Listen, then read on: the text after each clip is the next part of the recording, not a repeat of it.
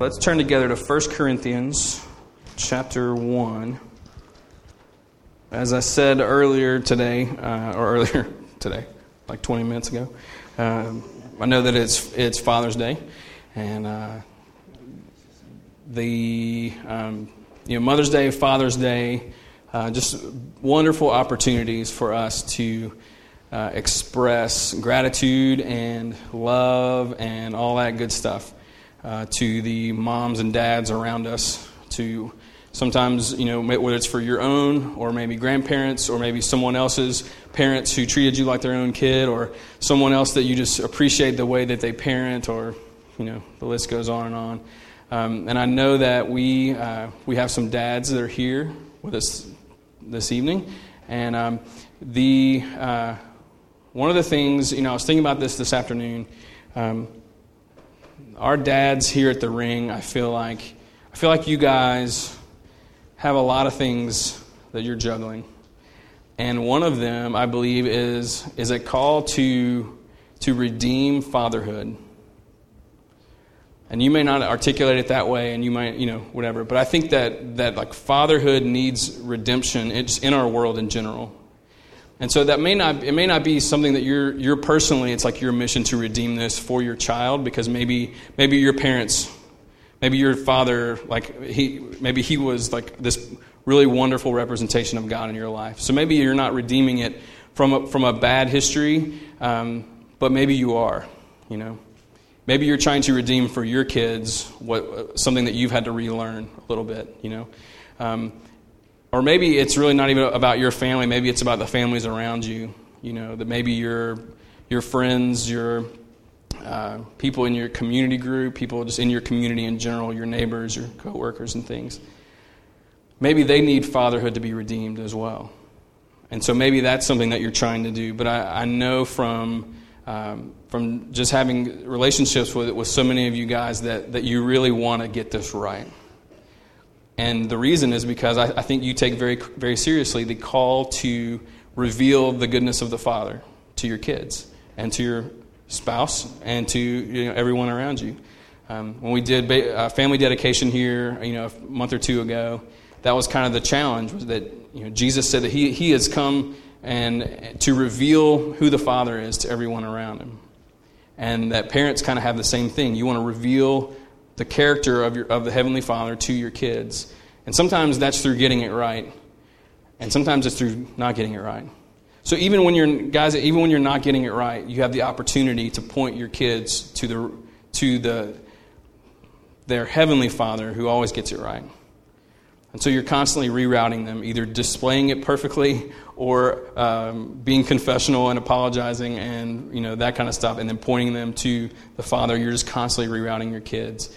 And so to the dads here at the Ring, I know that you take that seriously, and I know that it's not something that you're casual about.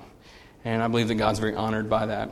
And so thank you for modeling that, especially for, there's probably some guys here who are not fathers right now, but hope to be one day. And so they're learning from you.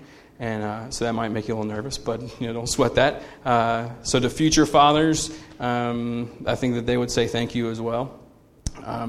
And I know that Father's Day in and of itself stirs up good memories, and then sometimes not so good memories. And it's kind of like Mother's Day. There's a bit of a mixed feeling sometimes that's out there.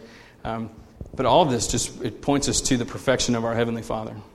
I mean, He is it, And so regardless of if Father's Day is good for you or tough for you or whatever, we need to be grateful to our Heavenly Father, who is the perfect definition of fatherhood. And we need to be grateful that we have so many guys around us who are redeeming fatherhood by the power of Christ at work in you. So thank you guys so much. We love you. We as a church love you, everybody else. We really dig what you're doing and who you are, and are grateful to know you. So if you're a dad, why don't you just stand up where you are, and let's just Let's clap for them. How about that? Everybody loves that, right? Yeah. Good deal. Thanks, guys. I just want to just kind of just take a second and pray along those lines. And so, if you would, let's pray together under the idea of Father's Day. God, we thank you that I'm so grateful for these men who are here, who are following you, who were called by you, who love you, and you've entrusted these little ones, and maybe not so little ones as they grow up. You've entrusted them to these guys, and you have a deep belief in their ability to disciple and raise kids, to train them up, and their ability to reveal who you are to their kids. I pray that today has been filled with encouragement and with love, and not just the like pat on the back kind of stuff, but the deep encouragement that we all need. I pray, God, that you would encourage them, that you would show them that you're proud of them and that you believe in them, and that even in the times when they come up short, that's not you don't throw in the towel, they shouldn't throw in the towel, and again, that's just another opportunity to point their kids to you, that's the goal. And so I pray, God, that you just bless them today, and for those who are not yet dads, I pray that this will be an encouraging day to these guys as well. God, for families that are maybe battling infertility, sometimes the guy is overlooked in that sometimes, and so I pray that today would be that you would comfort them as well and encourage them in that journey. God, for those who have really difficult memories of fathers, and today brings up a lot of that kind of garbage, that you would just be near and comfort and be an encouragement to them as well. Just remind them of who you are and of your perfect goodness at all times.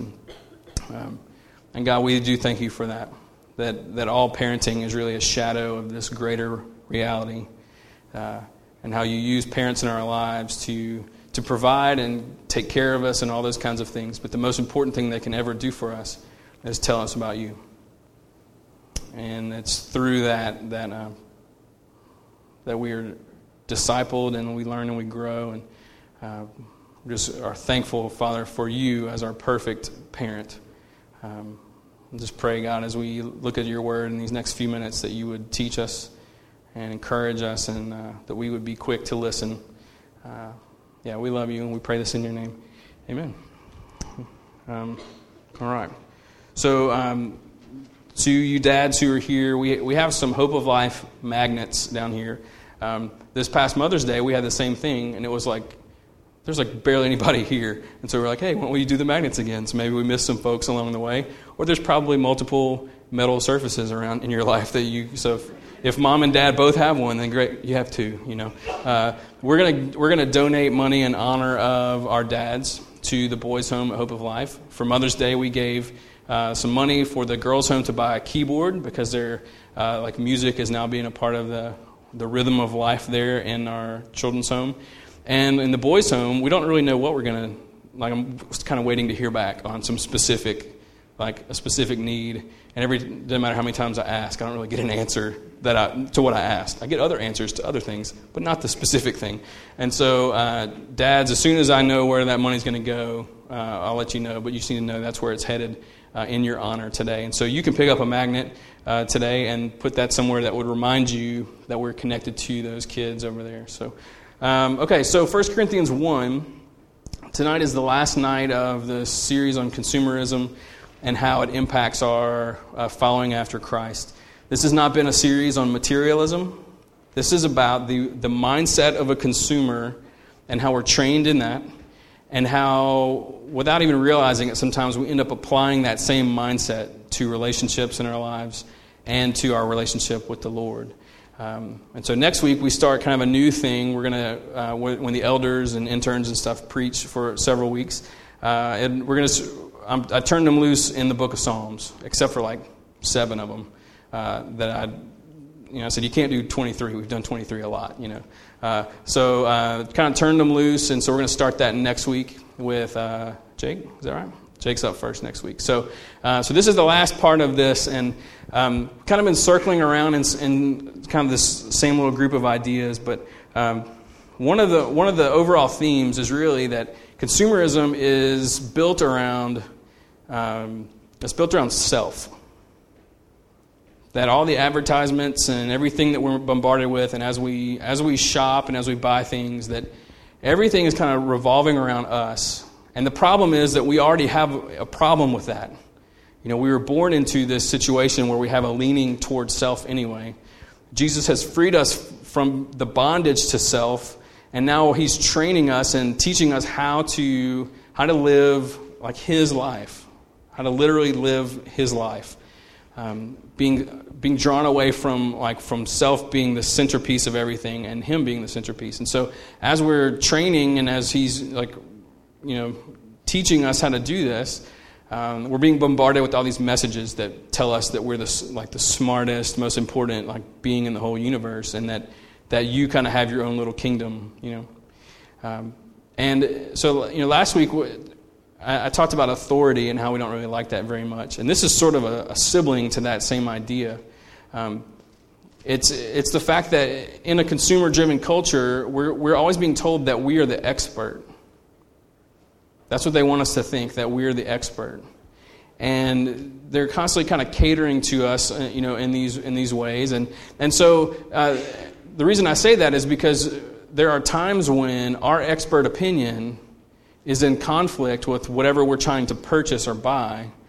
And because we are the expert in that situation, we just are done with it, So we either quit or we take control, So we quit when, in our expert opinion, this fast food line is taking too long, When you're in line and you're sitting there, and let's say that you're at Taco Bell, all right, because it's just a train wreck, right? It's constantly a train wreck. Let's say you're at Taco Bell and you have ordered and you're just sitting there and it's taken way, way too long in your expert opinion. You're like, I know how long it takes to make a quesadilla, I don't even know what an AM Crunch Wrap is necessarily, but it can't take this long to make it, You're sitting there and you're just getting angry. Just so angry. And you're behind someone and you're thinking, they better have 65 tacos they're having to make or something like that.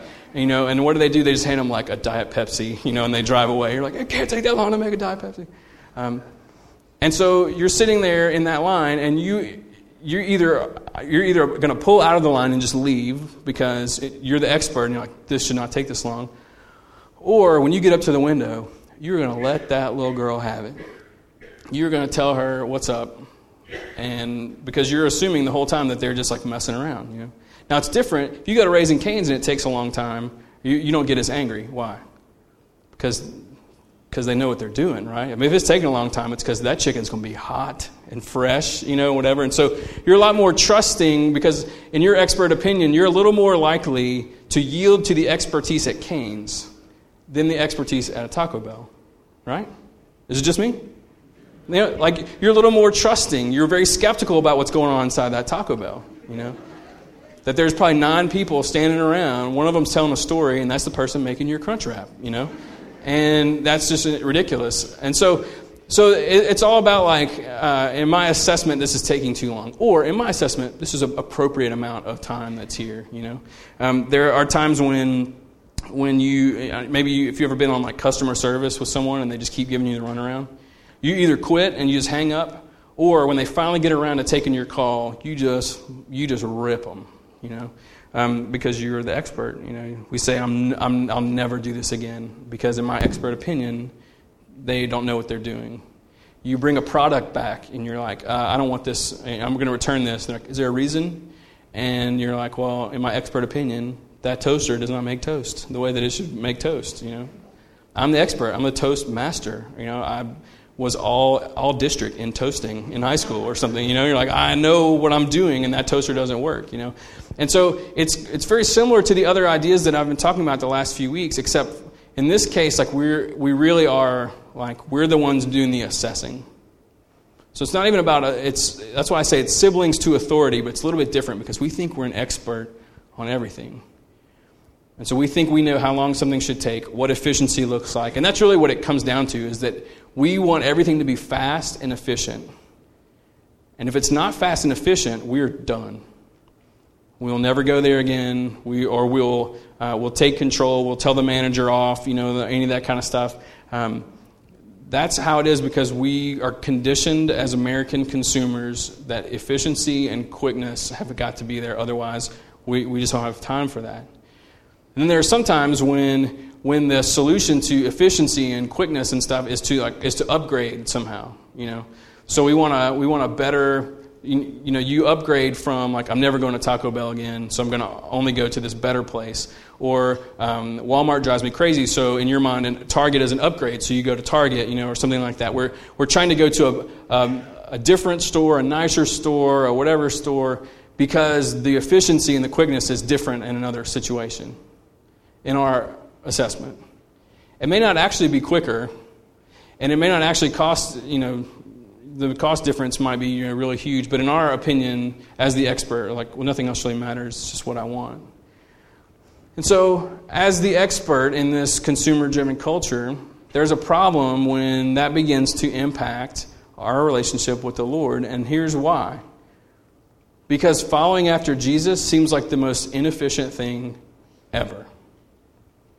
Doesn't it? I mean, it's okay to say it. His feelings aren't going to be hurt. He gets it. Why do you think he uses bearing fruit as an illustration for our lives? I talked about it 2 weeks ago in John 15. Bearing fruit takes forever. It's so slow. It's the crock pot when we want the microwave kind of deal, It's so slow. Transformation it's just so ridiculous. And so, because it seems very inefficient and very slow, we tend to either maybe kind of quit sometimes, just kind of give up. Just like getting out of the fast food line, or just like, I'm never going to that place again. We're like, man, I've been praying for 3 days about this, and nothing, I don't even know. So we kind of stop, It's like I've been trying to memorize this verse because, we're supposed to memorize the verses, and I've been trying to memorize this verse, and I can't. So, oh well. I've been trying this, and it's just not producing the results quickly and efficiently, so I'm done.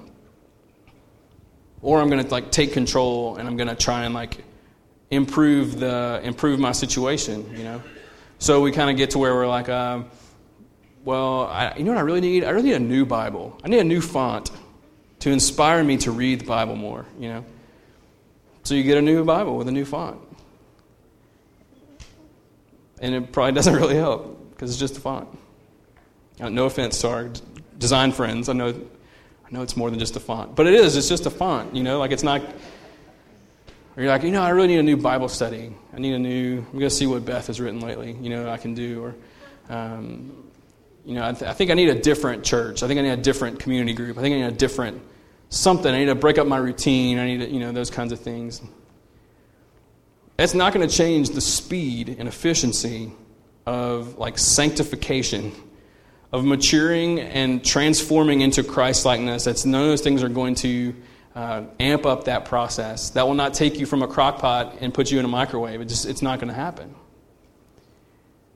But a lot of times we just want to give up because, in our expert opinion, it's really just too slow.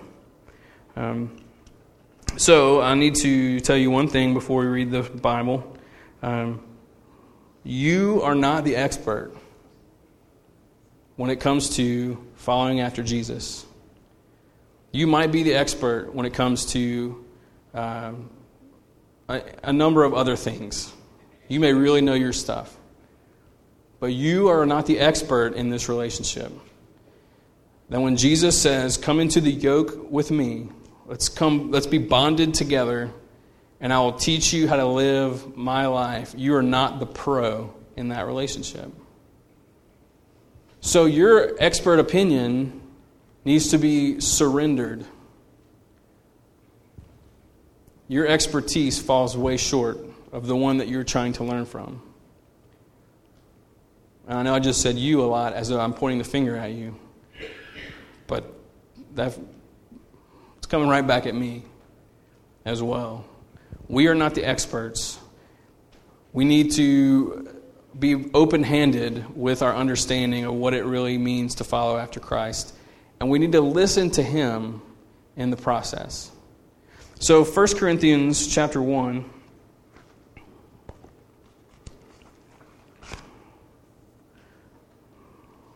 I want to bring out three things. I'm borrowing some ideas from a sermon I heard from a pastor named C.J. Mahaney several years ago. I was at a conference and he preached, and it was a sermon that God just used to change some deep stuff in me. And it was a pastor's conference, and his whole point was this. He said, in the first 9 verses, we see Paul's perspective on this church in Corinth. We are able to see the lens through which he looked at them and saw them, and the impact that it would have in the rest of the letter. Now, the Corinthian church, and I've taught through this text before, and we've done it in community groups. Corinthian church was just as messed up of a church as you could possibly imagine. I won't even list the things because it would get awkward. Okay, so it was a really, really messed up group of people. And the rest of that letter and the second letter, he holds their feet to the fire on some stuff.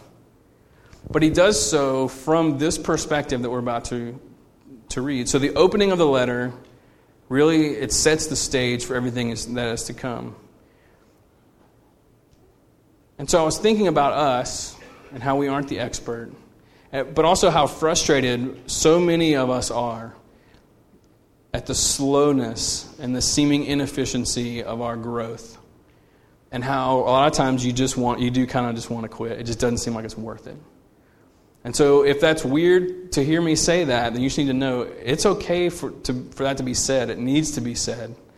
And Jesus is okay with it. Here we have 3 things that Mahaney brought out about how Paul saw the Corinthians that I want to kind of flip it around and look at how God sees us in the same kind of way. So as the expert, let's see what the expert has to say about about our slow, inefficient transformation. All right, starting in verse 1. Paul, called by the will of God to be an apostle of Christ Jesus, and our brother Sosthenes, to the church of God that is in Corinth, to those sanctified in Christ Jesus, called to be saints together with all those who in every place call upon the name of our Lord Jesus Christ, both their Lord and ours. Grace to you and peace from God our Father and the Lord Jesus Christ. All right, here's the first thing. In those 3 verses, Paul has a divine perspective on God's call on their lives. Divine perspective on God's call in the lives of the Corinthians. All right, look at verse 2. This is really where it stands out. To the church of God that is in Corinth, to those sanctified in Christ Jesus, called to be saints, together with all those in every place call upon the name of Jesus. So called to be saints. This is what that tells us. That Paul looked at them and he understood something very important. That Jesus initiated a work in their lives. That they didn't get the ball rolling that Jesus did. So it's like in this relationship, like in every like friendship, relationship that you have, I guess if you were to get technical, at some point, like somebody made the first move, not in a weird way, but someone like initiated, like, hey, we should get coffee, or hey, you said this in community group the other day and that was really cool, or hey, I don't think I know you yet, my name is Josh, or whatever. There's always some sort of initiation, and God's initiative is not lost on Paul. That God looked at them, Jesus more specifically looked at them and said, hey, come get into this yoke. Come get into this, bond yourself to me. That's a significant statement. He believed in them. He said, hey, you can do this, come on. They were called to be saints. They didn't try really hard. They didn't do all the right things, and they didn't get their checklist right and get all their paperwork in order. He called them. He said, "Come to me, all who are weary, heavy laden, I'll give you rest. Take my yoke upon you and learn from me." And they said, "Okay." That he had called them. And so what does it have to do with us? One thing, Jesus initiated something in your life. We don't often think about the significance of that, but let's think about the significance of that. I mean, he looked at you and said, "You can do this. Come on." He made the first move. He initiated something, and it's his initiative that should encourage us.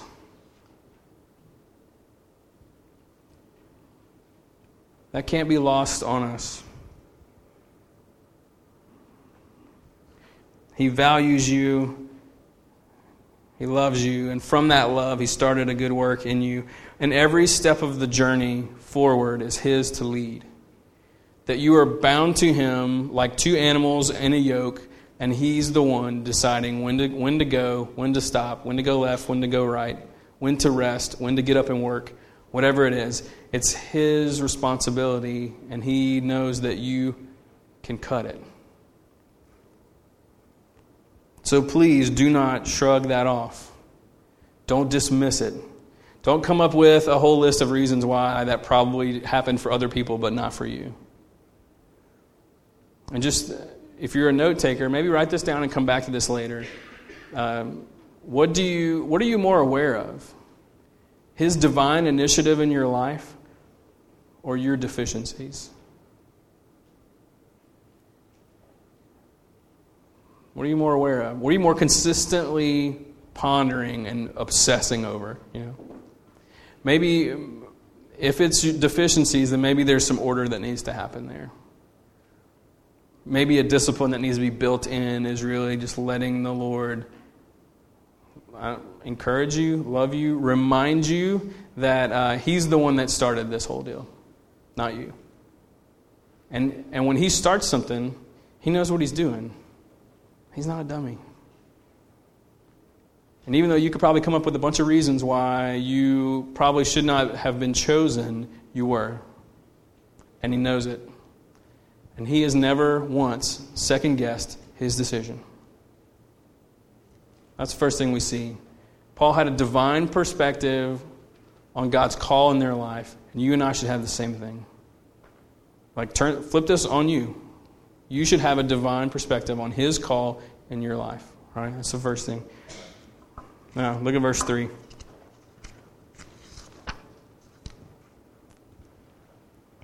Grace to you and peace from God our Father and the Lord Jesus Christ.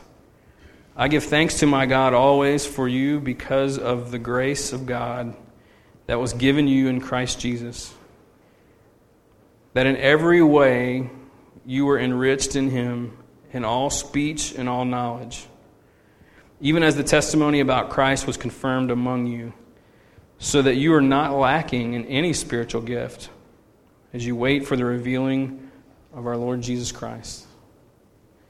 He looks at these people. He looks at maybe the most messed up church that's ever existed. And he says, you know what I see all over you? I see grace everywhere. That's the second point. He had a divine perspective on God's grace in their lives and how much evidence there was.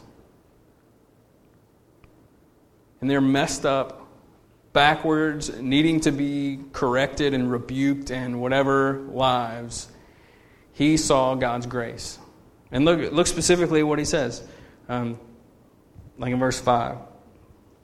Then in every way you were enriched in him in all speech and knowledge. He's saying, you really know him. You've grown in your knowledge of him, and it shows up. Like the truth the way that you talk about the truth, I know that you know it. Verse 6, even as the testimony about Christ was confirmed among you. that he has seen enough evidence and work among their lives to know that God is working among them. Verse 7, so that you're not lacking in any spiritual gift. He's saying, I see all the gifts at work in your church. In this church that no one would ever want to be the pastor of because they were just so messed up. And he's like, I see all the gifts at work. I know that you know the truth. The way that you communicate it, you know what it is. God's presence is confirmed among you over and over again. So the evidence of God's grace, Paul saw it. And so how do we flip that on ourselves? Well, I don't know, same thing. Like the same goes for us. That even though maybe our lives don't always look the way that we want them to, and we struggle with that, and we wrestle through that, and it's a difficult thing, that there's still grace in our lives, that God is still showing up in our lives. Probably from their perspective, they were just like, man, we're such a train wreck. God probably wouldn't want anything to do with us. In fact, He's probably not even among us, and we might just be barking up the wrong tree completely here. I'm assuming that there were probably some of them among them who were whispering those things. And yet here's Paul looking at him, and he's like, no, I see God in you in this way, and God in you in this way, God in you in this way, and this way, and this way, and this way. And then corporately, I see God in you in these specific ways. So again, what are you more aware of? The evidence of grace in your life or your own deficiencies? From God's perspective, does He see deficiencies? Yeah, that's sure. But do those far outweigh the evidence of grace? No. Not from His perspective. He looks at you and He's like, you know what? There's stuff we need to work on. And then there's all this awesome stuff. And we would probably have our list of things, but He's not really concerned with our list. You know why? Because you are not a good read on yourself. At least not in every way all the time, you know. Like you think that you know yourself, but you really don't. Your Creator knows you.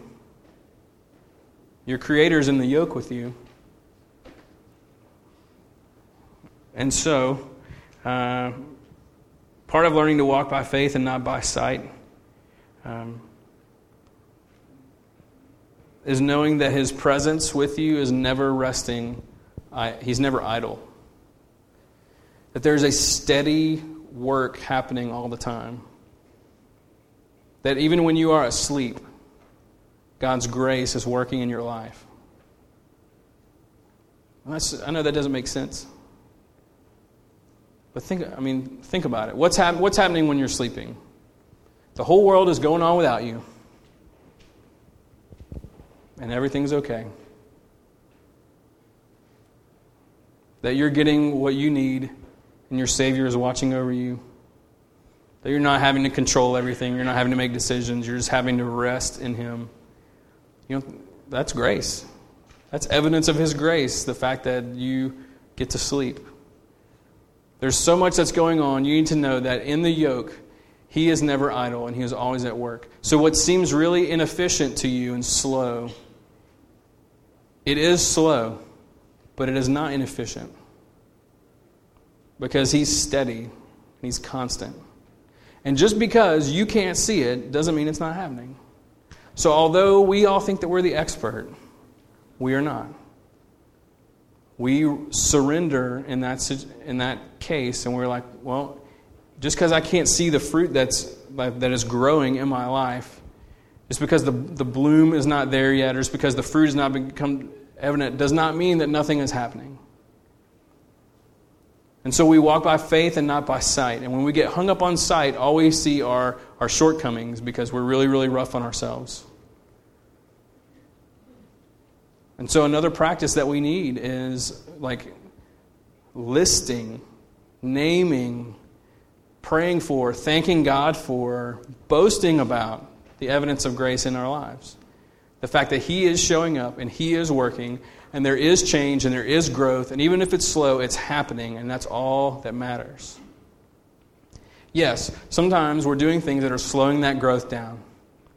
We spent a few weeks this past semester on the parable of the sower, and how the different things in the soil impact the growth and that kind of stuff. Yes, we can slow down the process and hinder it and all that kind of stuff just by being dumb. So just don't be dumb, there it is.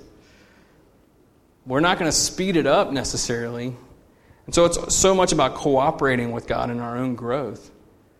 But don't sit around and just think that you're just the worst ever because of all this kind of stuff, when the whole time your God is showing up and showing up and showing up and showing up and showing up. So He is always at work even when we don't see the results. So don't quit, Don't drive away.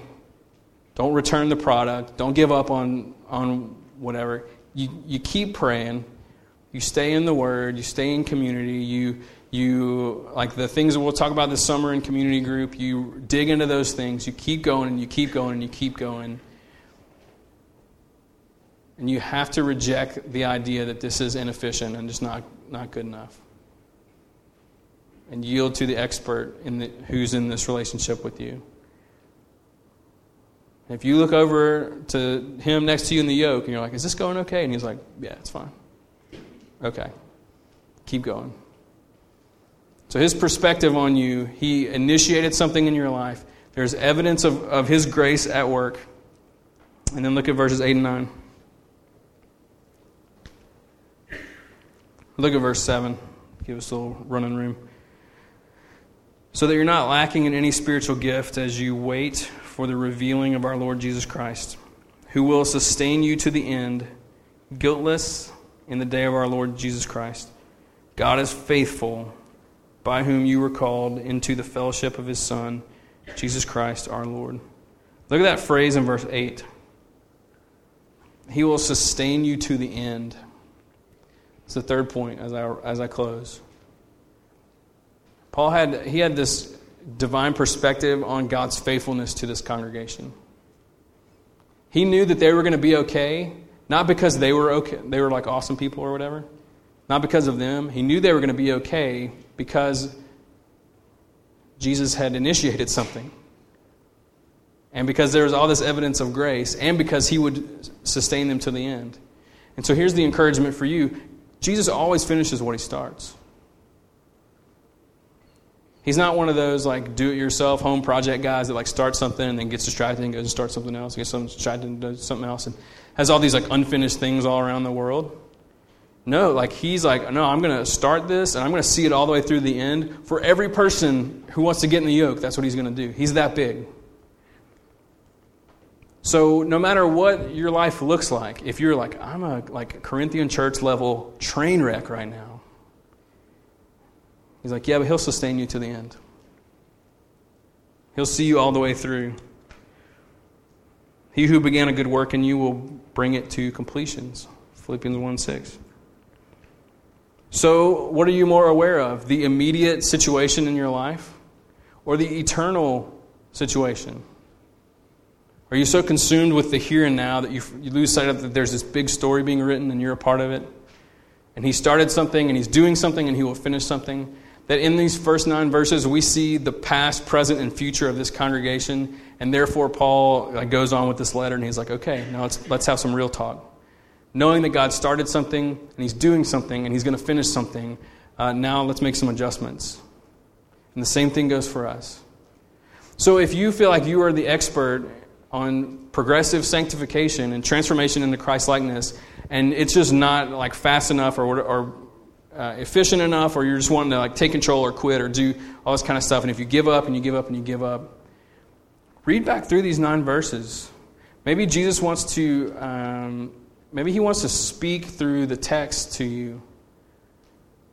Maybe at some point you can sit down on your bed with your Bible and read these verses, and maybe Jesus will whisper to you the same things He whispered to Paul. Maybe He will whisper to you that, maybe He'll say, I started something in you. Don't shrug that off. I took the initiative. I believe that you can do this. And I am at work, and you are changing. You are growing. You are becoming more like me. You just may not see it, so don't Don't obsess over the change and the fruit and the evidence and all that kind. Don't obsess over that stuff. You just need to know it's there, and let me show you the evidence. And you need to know that I'm not giving up on you, and you're not getting out of this yoke. So you don't even entertain those kind of thoughts. You keep going with me. Keep going. Keep going. Keep going. Do the work. Like, get the rocks out of the soil. Do the things, like, don't hinder that growth, but you just don't need to give up. Because you're not the expert. He's the expert. And so there are times when you just need to go to someone who knows what they're doing and say, hey, what do I need to do about this? So remember, in the yoke, you're not the expert. He's the expert. And he believes these same things for us as he did for the church in Corinth. And so I hope that you are encouraged by that a little bit. I hope that you are discouraged in your desires to sometimes just give up or half-heartedly pursue some of these things. And so I'm going to pray, and we're going to sing a little bit. And we're going to have the same thing we've done throughout this series, have a couple of ways to respond. You can sing, you can come kneel and pray at the front. Taylor is our elder today, and he'll be serving communion. And this is the kind of communion where you step up, you break the cracker you break your piece off of the bigger cracker, and you dip it in the juice, and you take it. And by doing that, in part what you're saying, I'm not the expert here. So if it would benefit you to come to your Savior and Him say, hey, this is what you need. As the expert, this is what you need. And you say, yep. Maybe that's what you need to do. So there'll be some movement around the room, and that's good, but let's just steward these few minutes well, and we'll sing stuff like that in a second. So let's all stand together. And when we start singing, you can go ahead and move forward. But let me pray for us.